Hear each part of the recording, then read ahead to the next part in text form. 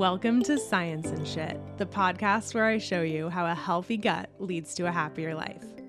I'm your host, Michelle Casey. I'm a functional health coach who specializes in all things digestion, from heartburn to IBS to autoimmune inflammatory bowel disease. I've seen it all. I've spent the last 8 years in private practice helping people with chronic illness reverse their symptoms and live their best lives. In this podcast, you will get empowered about what you can do to impact your health naturally. I'll help you sort through the information overwhelm to figure out what's relevant to you. If you want a holistic, scientific approach, you've come to the right place.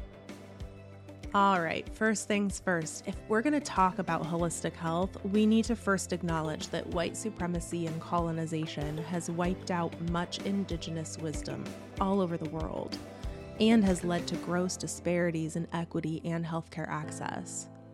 The Aina, or land, on which I live and work, is located in the Ahupua'a, or subdivision, of Koloko, in the Moku district of Kona, on the Mokupuni Island of Hawaii, in the Pai'aina Nation of Hawaii.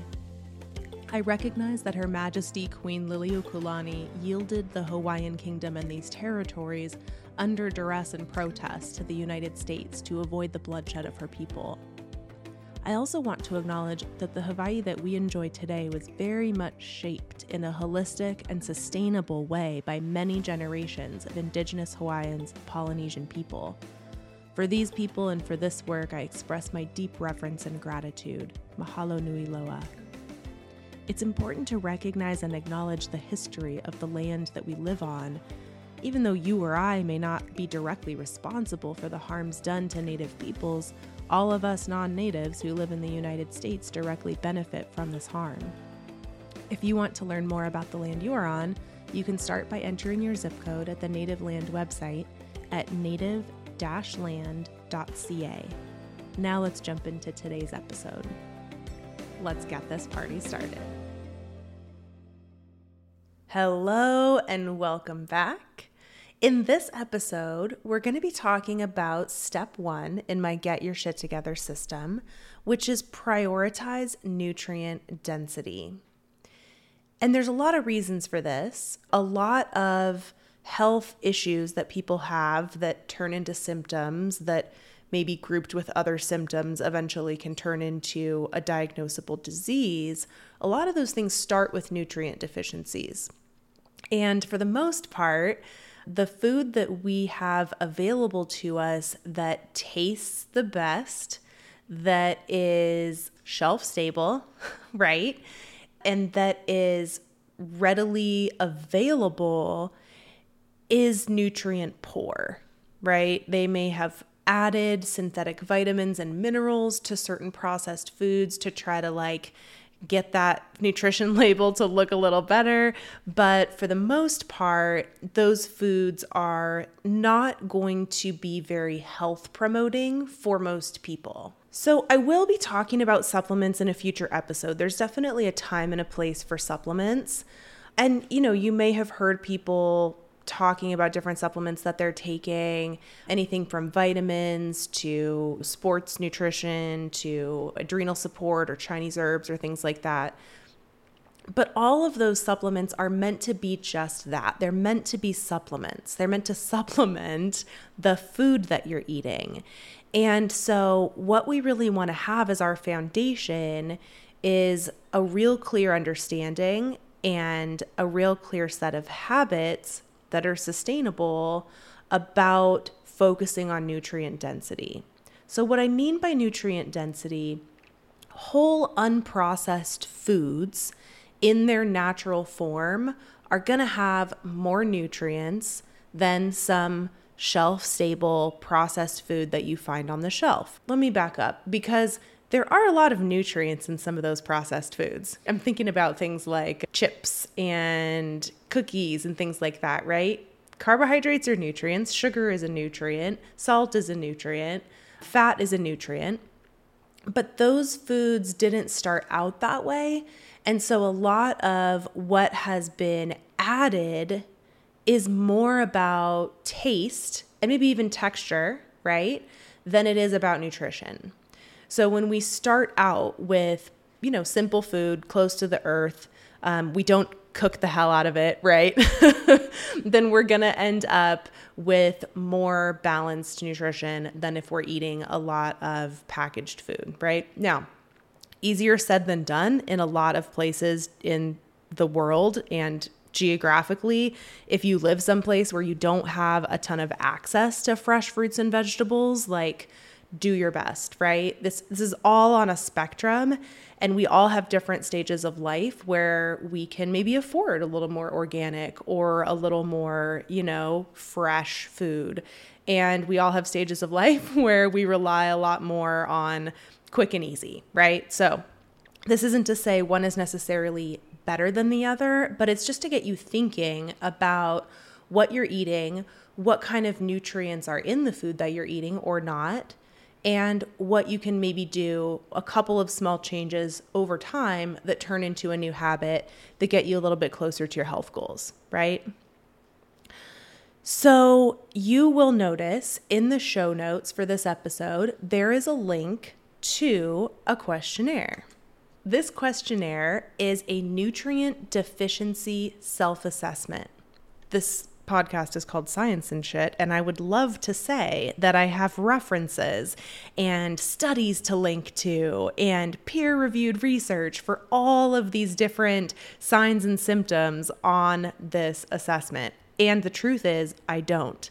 So I want to be really upfront with you about that, because I think sometimes people aren't upfront about these things, and it's just really important to understand, like, this is anecdotal, right? Now, it's anecdotal based on hundreds of thousands of health professionals and tracking hundreds of thousands of patients over time, seeing what kinds of things they were dealing with, seeing what made it better, what made it worse, correlating with blood testing, right?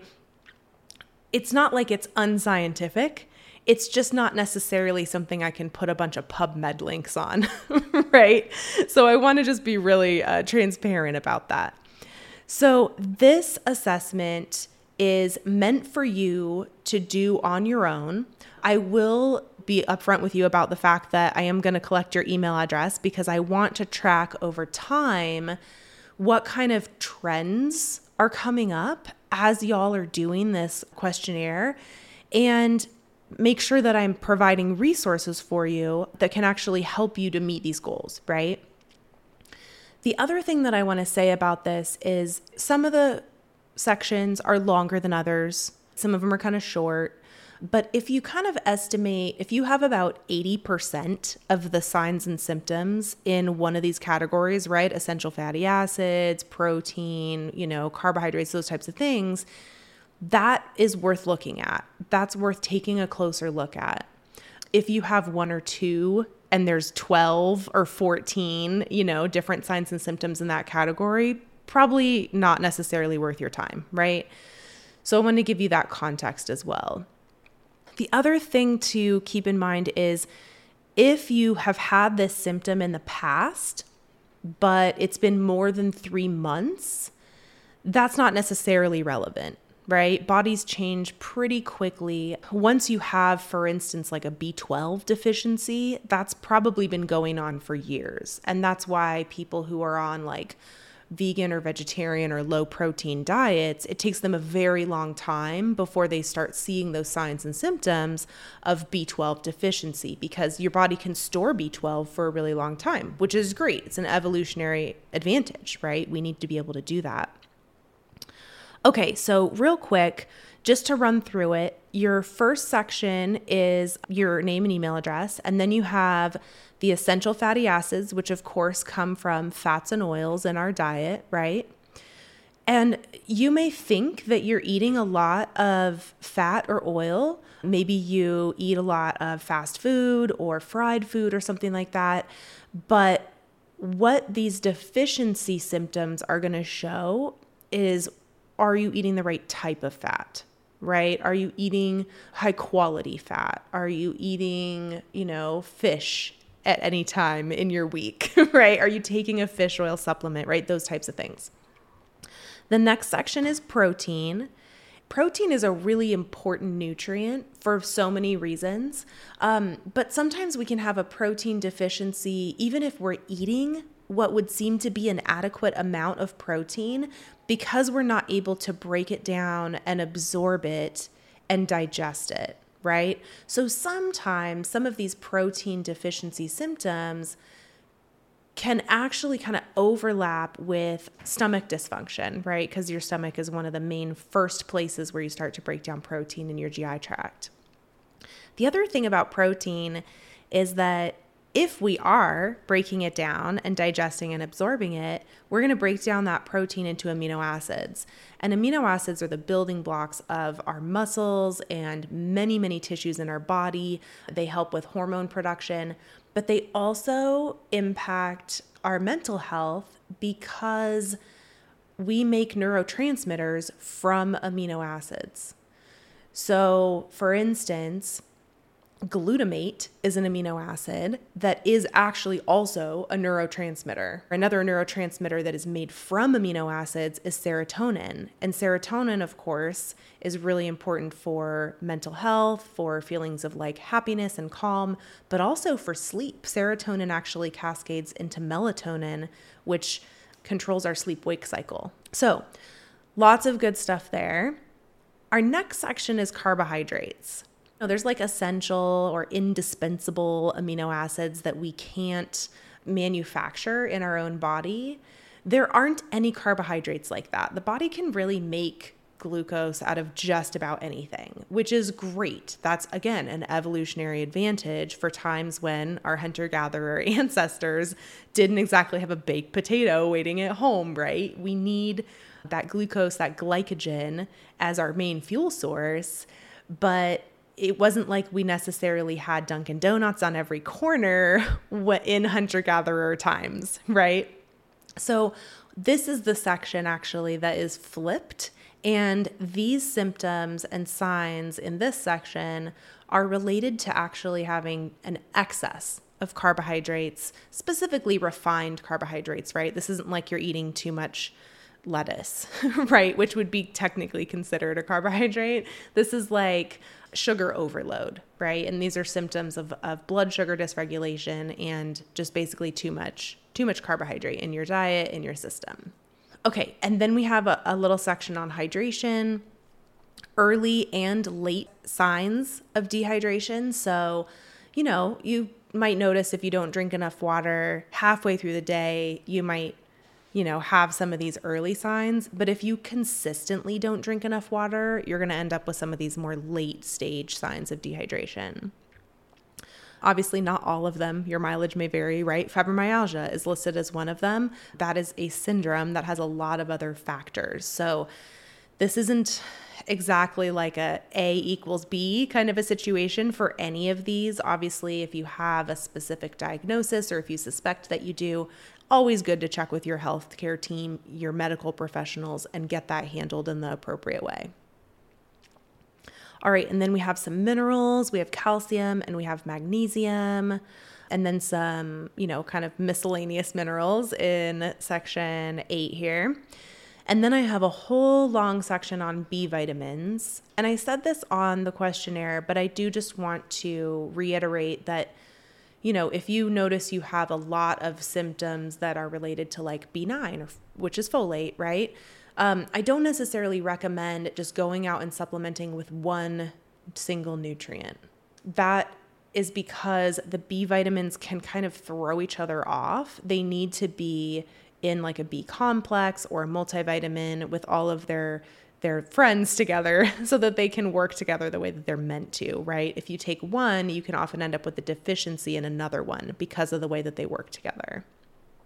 Again, getting it from your food is ideal, and it's not always possible for all of us, right? So sometimes supplements are indicated, but for now, I want you to start looking at your diet and see where you can get it from food. Then we move into the fat-soluble vitamins, which are A, D, E, and K. And again, all 4 of these work together. It is very, very common for people to be taking 1 which is usually vitamin D, for a very long time, which again can lead to deficiencies in the others, as well as mineral deficiencies. All of these kind of work in concert with each other. So looking at where you can get them from your diet is always the best bet.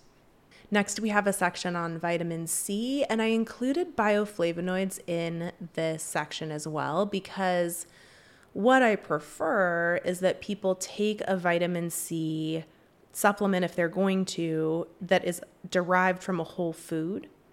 So like camu camu or rose hips or something like that, acerola cherries, right? Those can work a lot better because it's the whole vitamin C molecule versus just the ascorbic acid. And when you have it in its whole food form, it also has all the antioxidants, the bioflavonoids, the cofactors that make the vitamin C even more effective. You generally don't have to take as much that way either. Okay. All right. So go ahead and do the questionnaire, kind of check it out, see where you land. Again, I will be creating some resources about this, but a really good place to start if you show up with, some pretty high numbers in some of these sections. There's an app called Chronometer. I wish that I had something, proprietary that I could tell you about that I created, but why reinvent the wheel? Chronometer is an amazing app. It actually tracks not only macronutrients like fats, carbs, and protein, but micronutrients, and you can set custom goals for these different nutrient levels. So that's a really great place to start if you're concerned about nutrient density and are you getting enough. So again, this is step number 1 in the Get Your Shit Together system. And the 3 things that you want to be focusing on here are: number 1, understanding your unique nutrient needs. 2, understanding which foods contain those nutrients, right? And number 3, eating a diet of at least 80% of those foods. So understanding which nutrients you specifically need based on your signs and symptoms is really the intention of the self-assessment. Okay, so you can check that off your list. And then understanding which foods contain those nutrients. So the thing that I want to talk about a little bit is food sensitivities, or foods that might be inflammatory for you. Because you may come up with, through doing this questionnaire, or maybe in your blood work or some other way, you may know that you have a magnesium deficiency, right? But maybe you also have IBS or diverticulitis or joint pain or something like that, maybe some kind of inflammatory condition where eating a lot of, for instance, nuts and seeds, which are very high in magnesium, might not be the best option for you, right? So figuring out how to dial that in for yourself is going to be a very important part of the process, because you don't necessarily just want to go Google what are the highest, foods in selenium. And then if those foods are things that either that you're sensitive to or you suspect you might be sensitive to, that could be an issue, right? You don't want to cause more issues when you're trying to correct an imbalance. So when I work with people who have autoimmune disease or gut issues, gut dysfunction, we really nail down which of these foods are going to be the best choices for them, because we'd either do this with an elimination diet or through testing. And I'll talk more about functional testing in a future episode, but I want to talk a little bit about food sensitivity or food allergy testing here, because it's one of the main things when people find out that I run labs. It's one of the main requests that I get. People want to work with me. They want to run food allergy tests because something in their diet is not agreeing with them. While we can definitely run those tests, there's some pros and cons to the actual testing technology. I liken it to when we were all watching VHS. Some of you may not remember back this far. Maybe you weren't alive. But listen to grandma, listen to auntie. I remember we went to Costco. My mom took us to Costco and we were looking at DVD players, and my sister and I, of course, really wanted a DVD player because it was the cool thing and all the cool kids had them. And they were really expensive when they first came out. And yes, they were a way better technology, but they weren't necessarily accessible to everyone.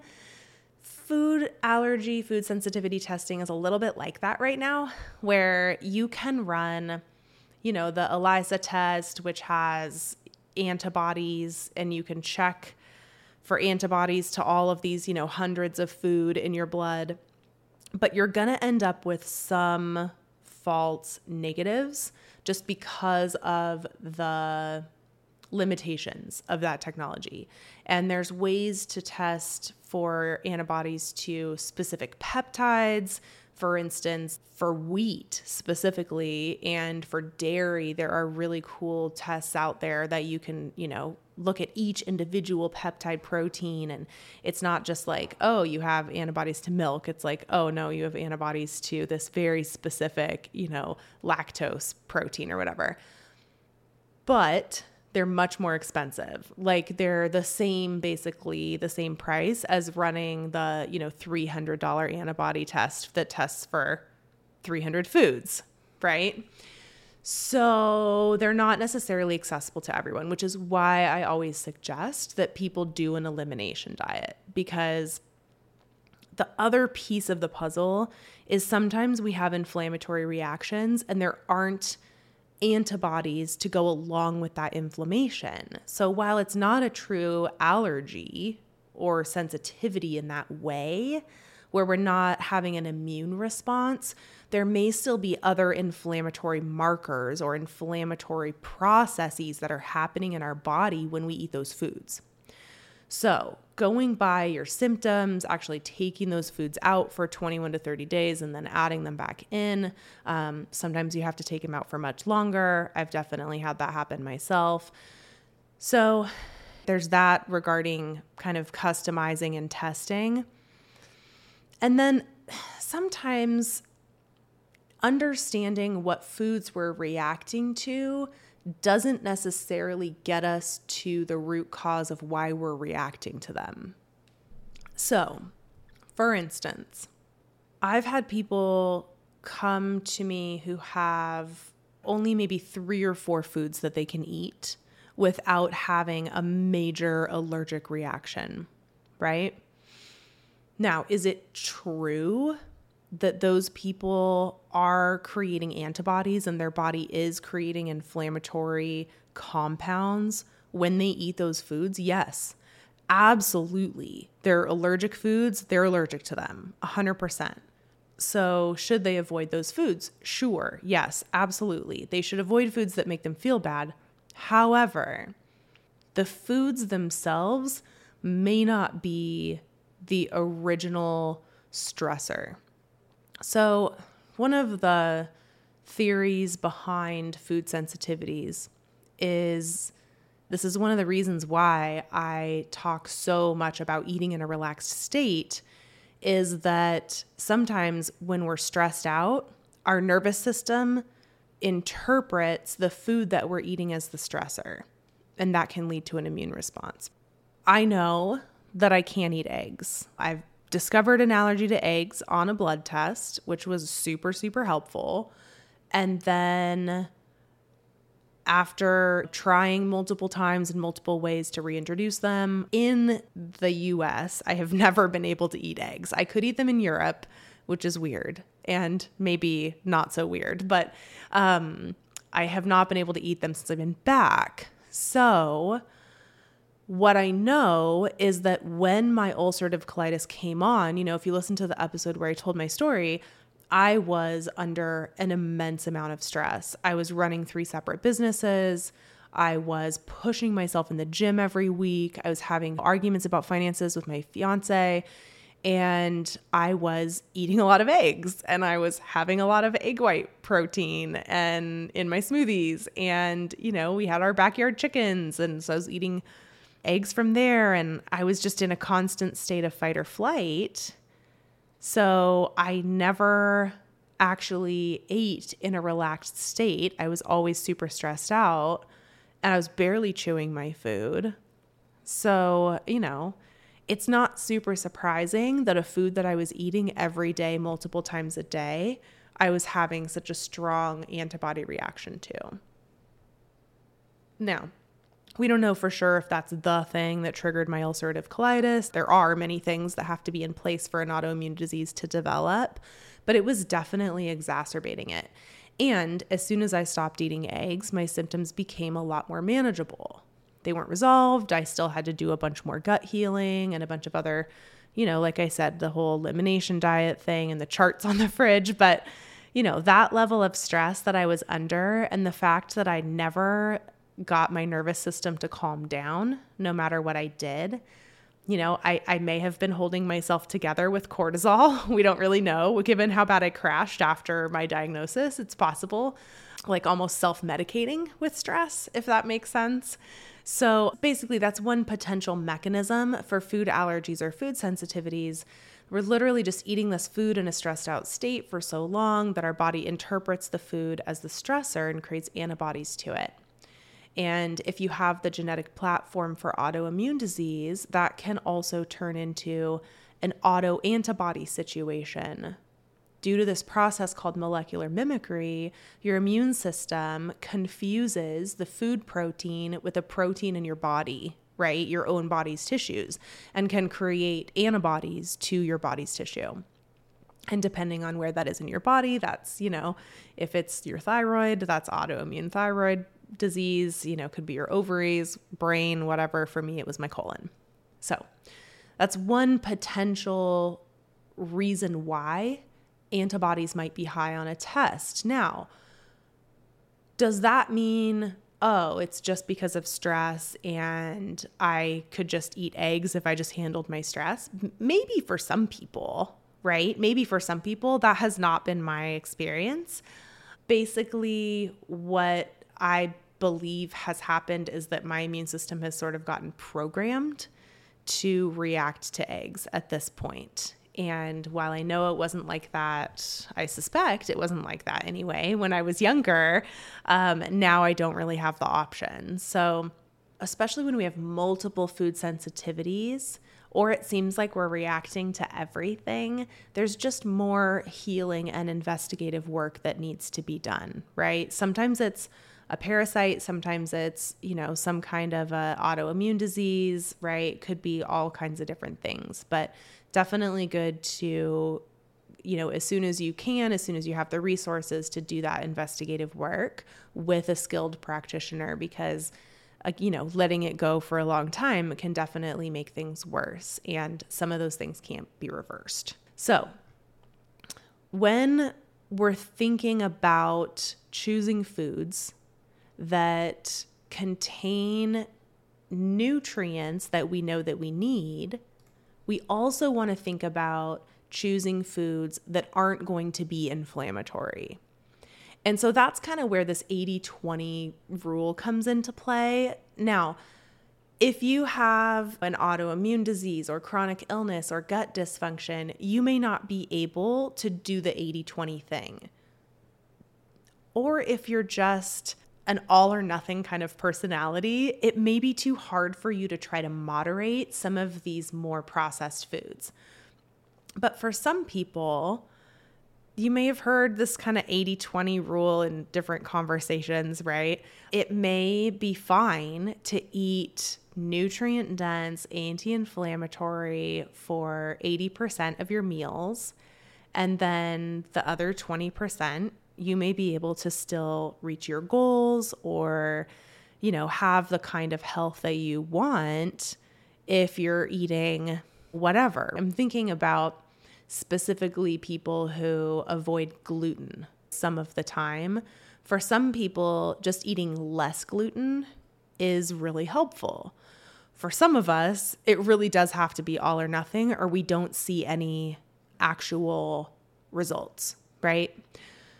So, and I don't know, we all know people that can eat an entire pizza and not gain weight or not get bloated or anything like that, right? They just have a different metabolic relationship with food where they don't necessarily need to be as vigilant, right?